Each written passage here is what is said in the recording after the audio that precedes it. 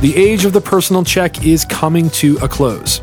While tools such as Interac e-Transfer have largely taken their place for personal use, many businesses are still reliant on checks. In fact, 54% of businesses believe they are spending too much time on payment processing. What will it take for companies to finally ditch the check? Learn more at newsroom.interac.ca.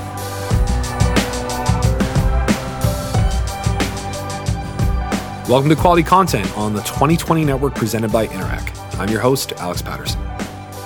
Today in the show, I'm talking to my friend, Katie Gibbs. And when we first conceived the kinds of people we wanted to feature on Quality Content, we agreed that some of them our listeners would know, and some of them our listeners should get to know. Katie, I think, is definitely someone you should get to know.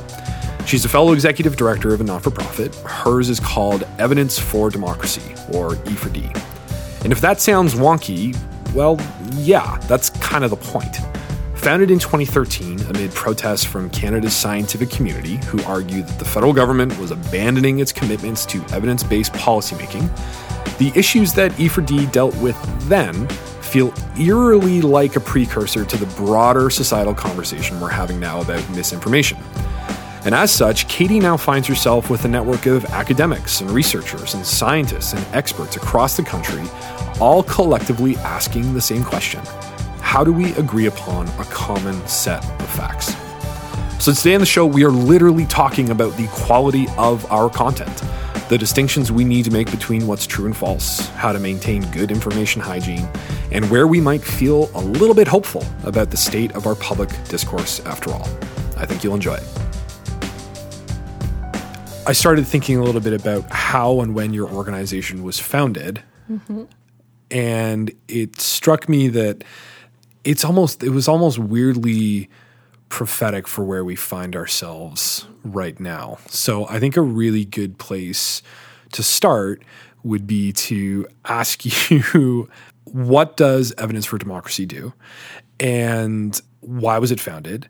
And what were the circumstances under which it was decided that an organization like E4D needs to exist? Yeah, I mean, that's a lot to unpack. And I think you're right. It's almost like this weird situation where the organization seems more fitting today than even when we founded. So Evidence for Democracy is a nonprofit organization. Our sort of like big blue sky mission is to get the government to make transparent evidence-based decisions, which sounds like a pretty good thing that no one could disagree with. That looks really good on the back of a business card. Yeah, exactly. Yeah. So we work on issues around making sure that research is well-funded, openly communicated to the public, and used in decision-making. We founded in 2013, and we sort of grew as an organization out of a large scientist protest. So this was the Harper, during the Harper era. There were a lot of policies that the science community was not thrilled with. And I was a PhD student at the time in biology. And so in 2012, we decided to organize a protest to sort of show that the science community was not a fan of the policies that were happening at the time.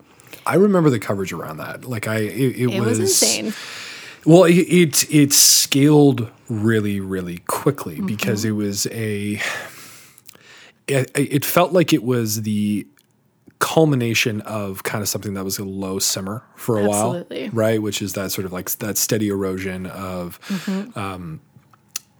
not supporting evidence-based policy, and which was kind of a hallmark of, that was something that progressives and I actually think, a little bit more centrist people would levy at the Harper government and say, like, you're not supporting evidence-based policymaking. And then lo and behold, you have that nice media narrative of like lab coats picketing for their livelihood. Yeah, well, and I think it wasn't for their livelihood. I think that is actually what is really interesting is, like, a lot of people think of the narrative as sort of scientists protesting for more science funding. But I think the actual driver for most scientists and researchers is more about the societal use of science and evidence than it is about, how much funding they're getting for their work. But yeah, I mean, it was at the time we were expecting like a few hundred people is what we would have thought was like a success that day, and ended up getting thousands. And we're very shocked both at the attendance and the media coverage that grew out of it. And then, you know, after that, there was no immediate plans to form an organization, but we kept hearing from scientists who said, you know, that was the first time I've ever participated in a protest. Like it felt amazing. They all broke bad. Like there was this like sense of like, it was the first time ever really doing something like that. And so they kept, you know, coming to me being like, what's next? And at the time I was like, I don't know. But then, you know, we started to look into it, and there were kind of similar organizations in other countries like the US and the UK. And just personally, I had just finished and, you know, was kind of trying to find a job that let me combine my interest in science and policy and campaigning. And there weren't any existing jobs. So it just kind of seemed like everything like lined up to be like, well, I will, you know, try creating this organization. So you invented your own job, like basically. Yeah. That's a very 21st century thing to do. Yes, I am technically a millennial. Yes, so it makes sense.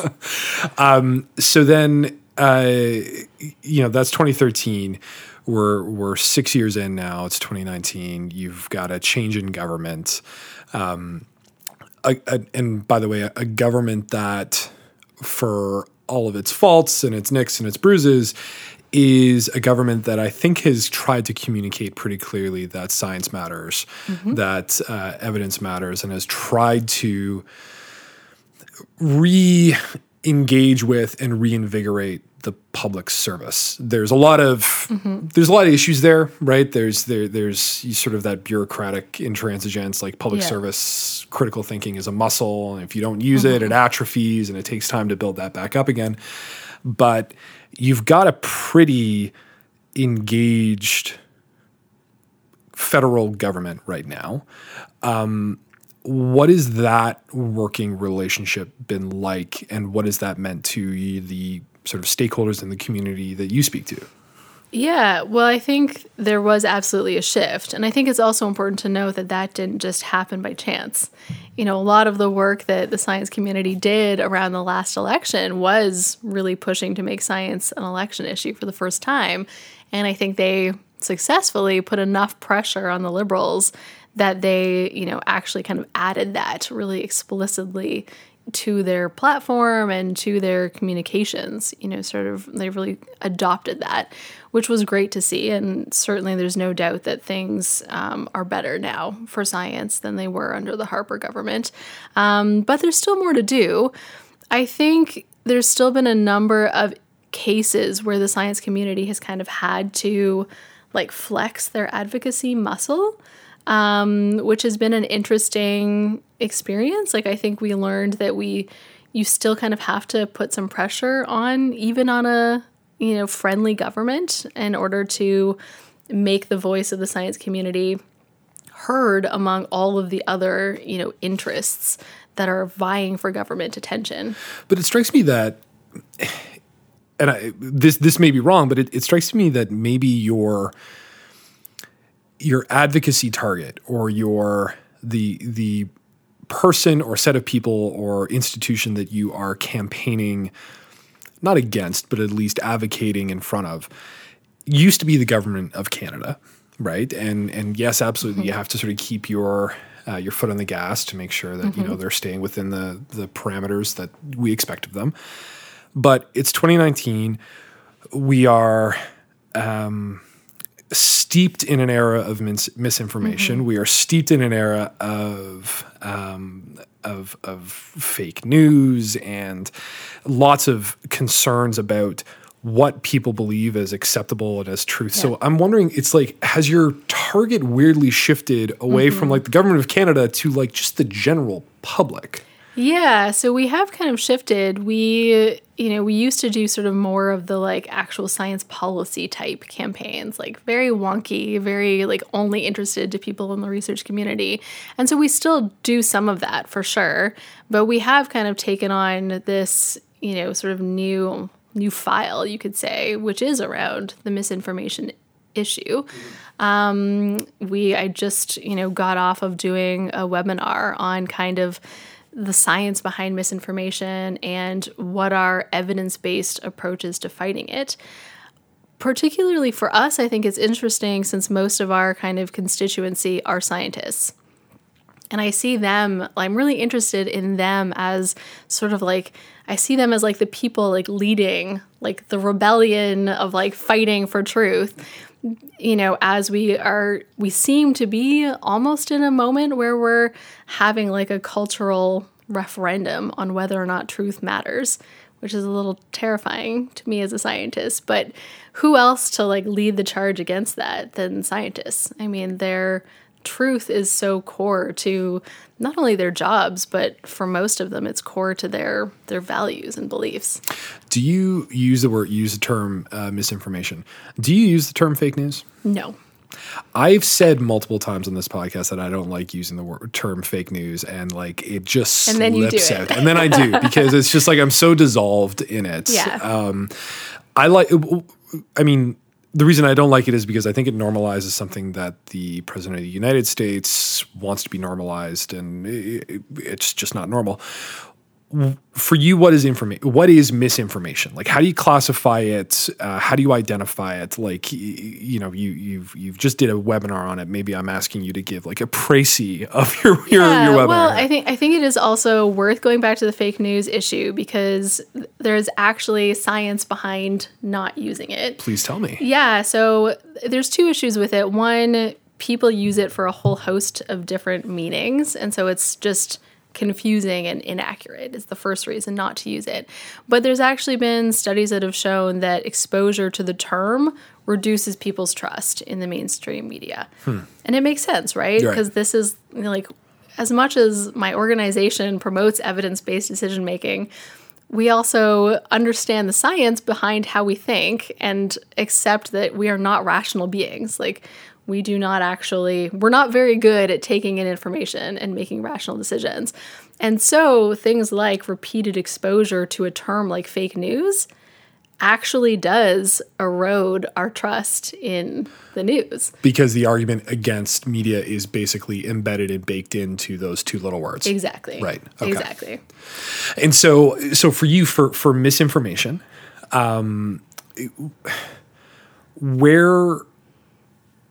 where do you monitor it? Where do you look for it? And what are you doing right now to help prepare people?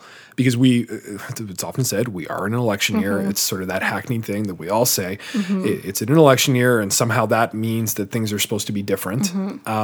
But yeah, right? I think what it does connote is that it's a year where a lot of stuff's going to be thrown at us that's attempting to influence our decisions either at the ballot box or in our sort of general attitudes towards many facets of public life. So when it comes back to teaching people about misinformation, where do you start? Well, I think that is interesting because we are focusing on individuals. Okay. Partly because I think like long term, this issue of too much information and misinformation coming at us is not going away. Like, I don't think that is just the taps are open. Yes, right now. It's only something that is going to get worse, and ultimately, the government tends to lag so far behind technology with regard to regulation that, I do think the government needs to do more to regulate social media companies, for example, but they're always going to be lagging behind and new technologies are going to come. And so, I do see it as the root of the problem is individuals and increasing their level of ability to understand the information coming at them. But it's more than that. Like, the things we talked about in our webinar were sort of like what to do if you've accidentally shared something. Because, interesting. And the examples I gave were that I've seen like professors that I am friends with on Facebook share misinformation. So I think part of it is like breaking that down, that it's not just, I think we have some like stigmas on who falls for this, that it is, maybe uneducated people, that it is people on the right side of the political spectrum. It's and your really Republican aunts. And this is exactly. what we think. Yeah, First of all is just accepting that we are all susceptible to it, and we all do it. And there's those sort of like steps around simple things like, double checking your sources before you post something online and that kind of thing. But I think there's also the issue of, we're at a moment where most of the misinformation is actually coming from politicians and elected figures.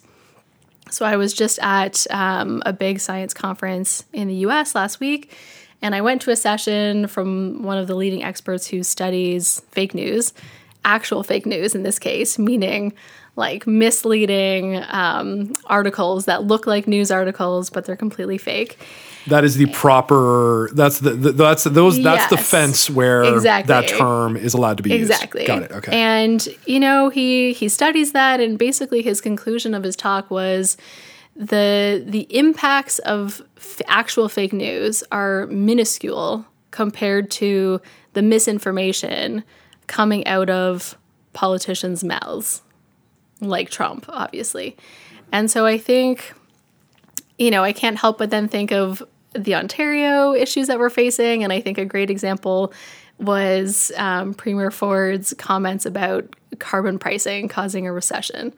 So for me, it's more, there's both that element of like teaching individuals how to combat it, but I think it's also that we need to actually think about misinformation as including politicians saying things that is not true. And I feel like we don't always think of that as misinformation. We think it is like the fake news that someone in Russia is making, for example. Yeah, or we tend to think of it in that traditional political strategist realm of like spin, right? Mm-hmm. Like, lying and saying things that aren't true is maybe might have a spin effect, but it's not spin, right? And so I think using those sort of outdated, political strategist frame is not helpful. I wonder, like, so in terms of like teaching people how to be vigilant and teaching people to have like good information hygiene, right? I'm wondering, like, do you at all encourage people to like think like a scientist? Like, is there a sort of a framework of thought that you encourage people to walk through? Yeah, absolutely. I mean, it's simple critical thinking skills but I think the first steps are that like acknowledging that you have a bias. And really, I'm not sure everyone understands that that's really what the scientific method is about. It's not that scientists as people are not biased, because they're human, they have their own biases and values just like everybody else. That's the whole point of the scientific method, is sort of like a systematic way to weed out and tease out your bias so that it doesn't impact the final results. And so, of course, that's something that we can all do in our daily lives. And it starts mostly just by questioning yourself and understanding that you're susceptible, that we all do things like use confirmation bias, where we sort of inherently elevate new information that confirms our beliefs, and we inherently discount information that goes against our beliefs. So it's mostly just about knowing that that is how your brain works, and that you have to choose to fight against it. And once you make that choice, it's pretty easy stuff. Like, we all know how to Google. Like, it's not actually hard to do, like, the fact checking and the double checking. It's just about taking that moment to do it. You have to want to do it, right? You have to engage in that stuff in good faith. Well, yeah, and I think the good faith is a really good thing to bring up, because I do think that is a huge element here. For people who really care about being evidence-driven in what they share and in their opinions and positions on issues, it's not that hard to do. the challenge is wanting to do it. I mean, Twitter is just a giant perpetual confirmation bias machine, right? It's Depending on who you follow. I love it and I hate it.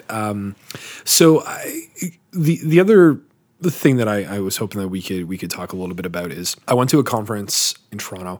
You happened to be there. Yes. It was the Democracy Exchange conference. One of the sessions there was chaired by Maria Ressa, who is the founder and the driving force behind Rappler in the Philippines, which is a media outlet that has really done like incredible work at covering Duterte's regime. And one of the like really concerning and like the room kind of went like silent when she brought it up was that like if you think that your nice, kind, respectable, open, strong institution country can't turn on a dime and slip into a really scary place where, you know, authoritarianism and lack of faith in institutions, really runs rampant. If you think that can't happen where you are, you're wrong. And so I'm wondering, it's a question that I had for Sarada Perry, who was in our space not too long ago, who used to be a speechwriter for President Obama. And I'm interested in your take on this. Like, what are some like canaries in the coal mine that we should sort of be vigilantly like on the lookout for here in Canada? And I say this, on the heels of the United We Roll protest that rolled into Ottawa and blasted air horns outside of our office window, and the complex. Does the leader of the opposition speaking at that rally count as a canary? There, yeah. does potential incitements for violence from a senator count? Like I think you get where I'm going with this. Is that like, are there things that we sort of are already experiencing, and are we well enough equipped with the tools that we have as a country that sort of relatively respects its institutions to combat that?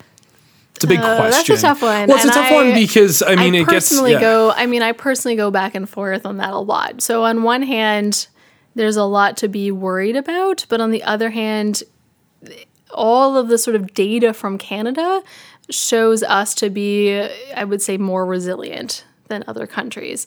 So this is good because my last question was going to be like, can we end on a hopeful note? So this is good. So okay, so let's I'll do give that. the worrisome things first. Yeah. I mean, I think, so for me, it does go back to that issue of misinformation, particularly coming from politicians, that is concerning to me. And, particularly if you look at Trump and the degree to which he lies. And for some reason, we have a hard time calling politicians liars. Like, even I have a hard time saying it. But I think, it feels like a threshold to cross. It does. And I think that's kind of part of the problem, that I don't understand why it is so hard when they are clearly lying. But I think, the data showed that in 2018, he spoke something like on average of 15 mistruths a day over 2018. I mean, that's just mind-boggling. So to me, that's so scary for so many reasons. I mean, one, there's this fact that our democracy, and our organization is called Evidence for Democracy. So of course, this is what we're all about, but the democracy really does require that we have a shared truth. Like, it really doesn't work if you get to a point where you have two different groups that have completely different sets of realities.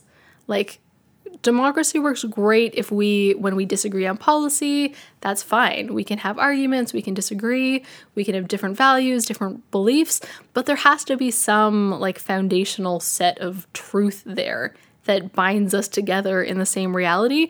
Otherwise, it really doesn't work. And so it's any signs to me that we are going in that direction. And certainly, I think the Ford government here and some of the blatant lying, like the claim about carbon pricing causing a recession and, the way we've seen other conservatives sort of pick that up, that's absolutely worrying to me.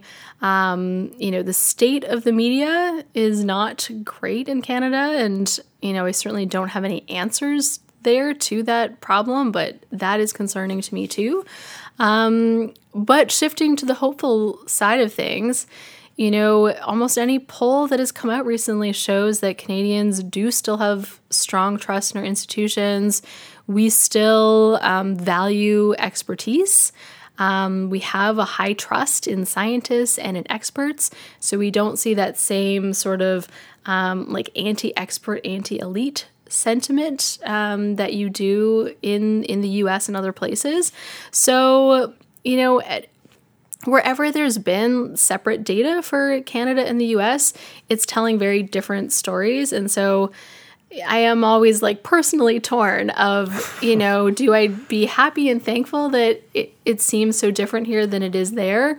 Or, should we be scared that we're going in that direction? And I think it's both.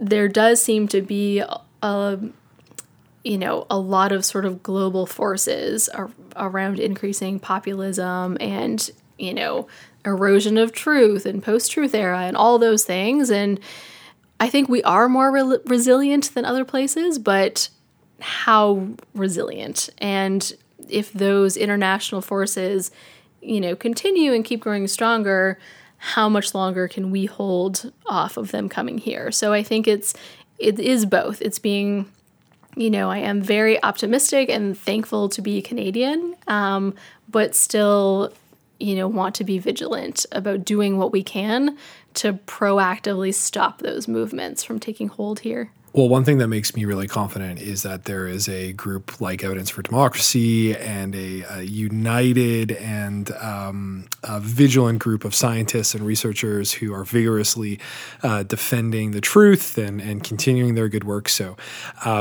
where can people engage with you online or your organization online if they want to follow up? Yeah, so our website is a good place to start, evidencefordemocracy.ca. You can sign up for our email list.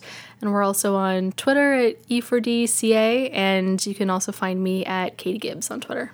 Perfect. Katie Gibbs, thank you very much. Thank you.